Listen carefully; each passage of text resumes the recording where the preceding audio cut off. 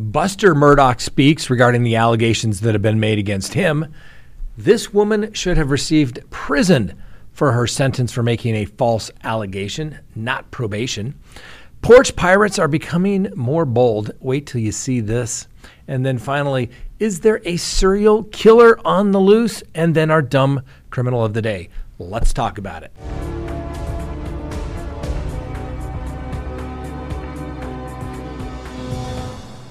Good day, everyone. My name is Scott Reich, and this is Crime Talk. You know the drill. Subscribe if you haven't, like if you do, leave me a comment, hit that little bell for notifications, and remember you can listen to us on any of your podcasting apps, your favorite podcasting apps, that is. And remember, join us this evening for our live show, 6 p.m. Mountain Time. We have a lot to talk about. Yeah, we got Lori Vallow. Remember, she's making a trip down to Arizona. We talked about that just last week in a video. I'm going to put a link to it because, well, it's pretty good because she's going down there and she's not going via a portal. And we will also do our call-in line tonight, and we're going to do that because, well, it's been a little while since we've done the call-in, and immediately following that, we're going to have our Patreon show. So please join us. Let's go ahead and open the docket for August 29th of 2023, and let's go ahead and open the record. First, Buster Murdaugh. You remember Alec Murdaugh's son, the redheaded one, the one that's still alive? Well, he is breaking his silence about the death of his high school classmate in a new documentary that is going to be released next week. Now, Buster has been the focus of rumors and innuendo surrounding the death of Stephen Smith back in July of 2015. Now, Smith was a young, openly gay teenager whose body was found in the middle of a road there in Hampton, South Carolina, and he had suffered some head trauma. Everyone tried to say he was hit by a car, but the investigation, the evidence at the scene didn't make sense of this hit and run that a lot of people tried to buy off on, so to speak. For example, Smith's shoes remained on. Usually when somebody's hit and run, the shoes fly off, particularly because in this case, Mr. Smith was hit there on the road and the shoes were on and they were untied. And then the Murdaughs stepped in. They were going to represent him if there was anything charged. The whole thing's just weird. So a lot of people made allegations that, well, it probably had something to do with those Murdaughs, an old Buster. And some, salacious allegations were made, and nothing ever came of it. But then, as you may recall, when the police were executing search warrants at the Moselle property, when they were investigating the deaths of Maggie and Paul, Alex Murdaugh's wife and son that aren't living anymore. In fact, he's been convicted of their deaths. Guess what? They reopened that investigation based upon items that were found. Now, Mr. Smith's death was initially ruled a hit and run, but obviously the state troopers investigating the crash took issue with the findings, as did the Smiths family. Now, small-time gossip fueled rumors that Buster Murdaugh was in a possible relationship with Mr. Smith. Now, Buster Murdaugh and Smith were together at the Wade Hampton High School. They were simply classmates, and they played on the same baseball team. Now, Buster Murdaugh is speaking about all these rumors in an interview for a documentary that's going to air next week.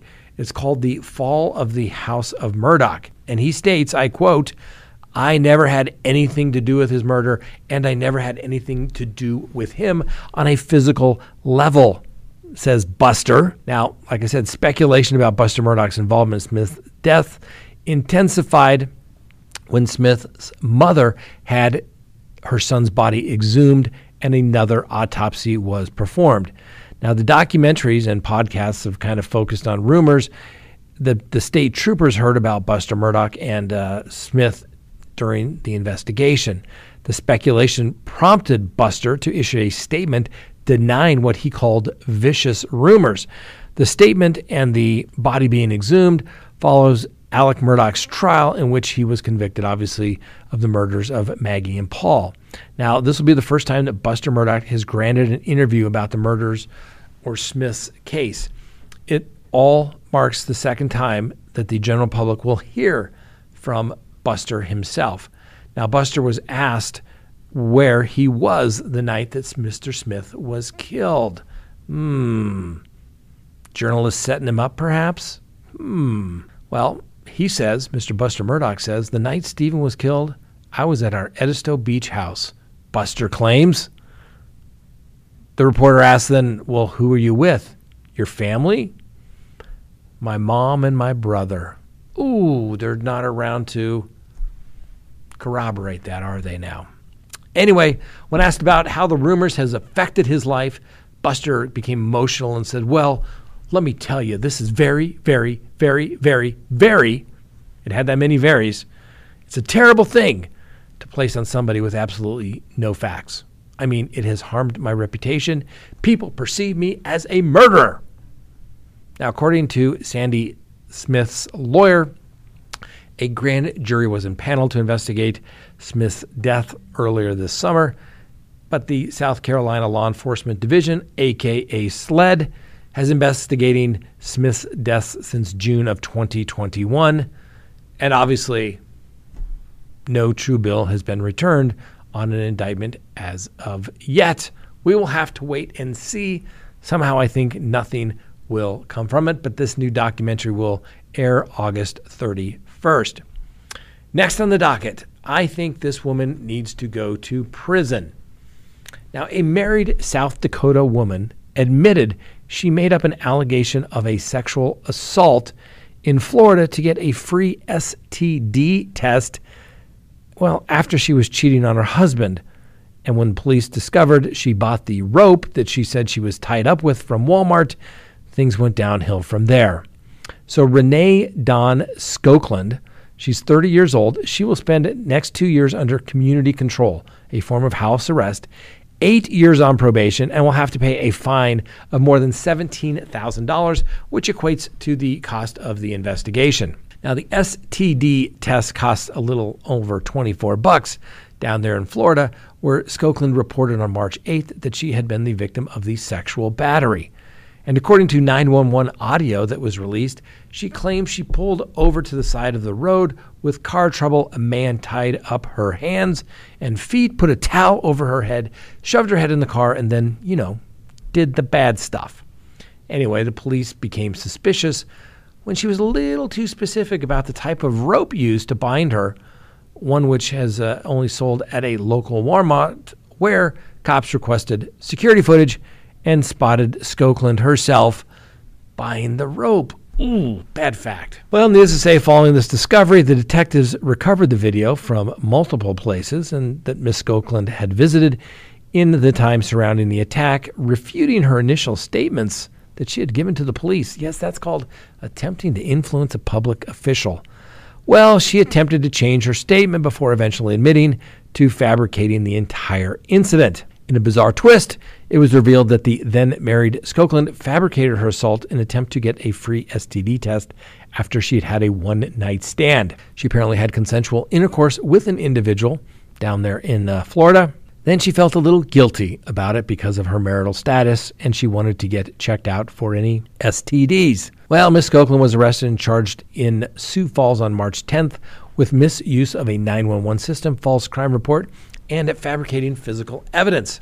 Like I said, now she owes $17,245.26 to the local sheriff's office for the money they spent investigating her false claim. The sheriff said in a press release that the charges were a little disheartening. He says there are far too many victims faced with real trauma, and this woman took advantage of our 911 emergency line and diverted attention away from actual victims who need viable resources available to them for real investigative scenarios. I agree. And remember, she was willing to basically say somebody committed a crime, which in some states carries a life sentence, because she had a little buyer's remorse on her little extramarital escapade. I would not have given her community sentence for that, which is basically probation.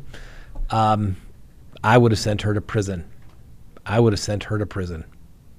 Let me know. Would you have sent her to prison as well?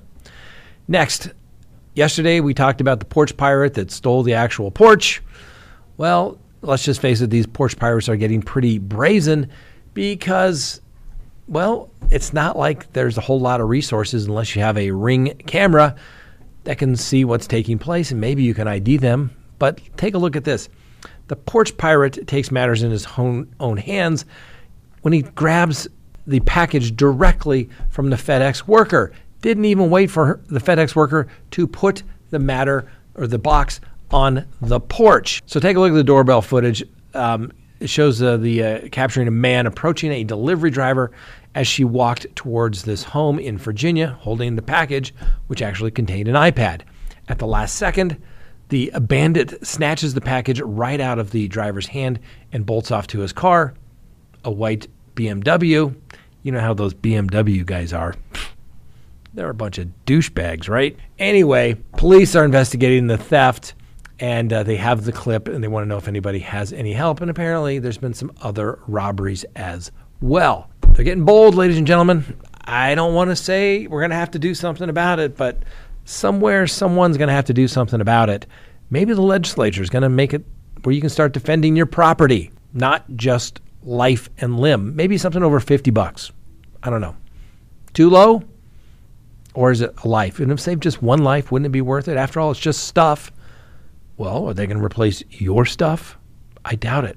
Next, is there a serial killer on the loose? A sheriff thinks so. The sheriff investigating the brutal murder of Rachel Marin has warned that the suspect is linked to a March home invasion and sexual assault of a girl in Los Angeles, and in fact could be a serial killer who could be preparing to strike again. Now, Marin set out on August 5th for a hike and left her car at a trailhead in the center of Bel Air, Maryland, about 20 miles northeast of Baltimore, when she was killed. Her body was discovered the day after she disappeared, naked and beaten in a tunnel alongside the scenic Ma and Pa Heritage Trail. After DNA at a crime scene in Los Angeles matched at the scene of Marin's killing, the Hartford County Sheriff, a guy by the name of Jeff Gaylor, said Monday that a disturbing pattern may be developing while the suspect is still on the loose. Serial killers all start somewhere.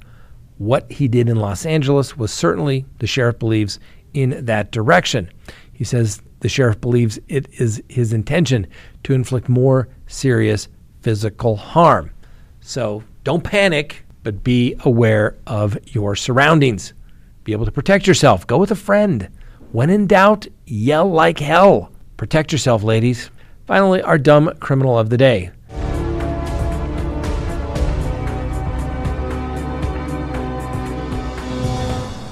A man was spotted driving a, get this, Power Wheels Jeep on an Indiana roadway. You know what I'm talking about, ladies and gentlemen. Not a real Jeep. The little toy Jeep that your little kids drive around in. It's all plastic and it has that little whine, that noise. That's what he was driving in. The guy was driving it on the highway.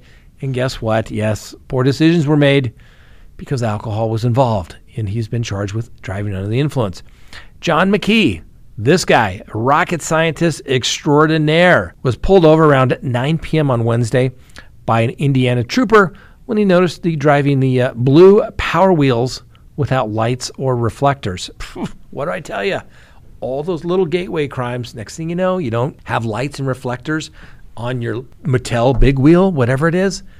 Next thing you know, you're DUI. It's a gateway crime, ladies and gentlemen. It's where it all begins. Well, needless to say, Mr. Key was stopped near his home, which is near the border between Indiana and Illinois. And since Mr. McKee appeared impaired, the trooper administered some roadside sobriety tests, which, of course, Mr. McKee failed. And Mr. McKee also agreed to a blood draw at the local hospital, told the police that he had a little pot, maybe a little crystal meth in his system as well. Yes, those two can get you a driving under the influence of drugs, not just a driving under the influence of alcohol.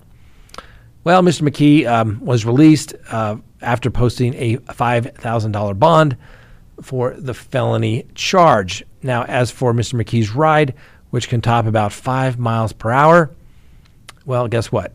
Troy's Towing there in Indiana was contacted to take possession of the Power Wheel and put it on its little trailer bed. I guess who's going to pay to get it impounded? Anyway, Mr. McKee, you're our dumb criminal of the day. Uber, buddy, you could have, for what it costs to get out on that $5,000 bond, you could have paid somebody. Hell, you could have bought a real car to get you home. but you didn't. All right. Thanks for joining us. Have a wonderful remainder of your day. And remember, please join us tonight, 6 p.m. Mountain Time, for our live show. We'll be taking your calls, and then our Patreon show immediately following that.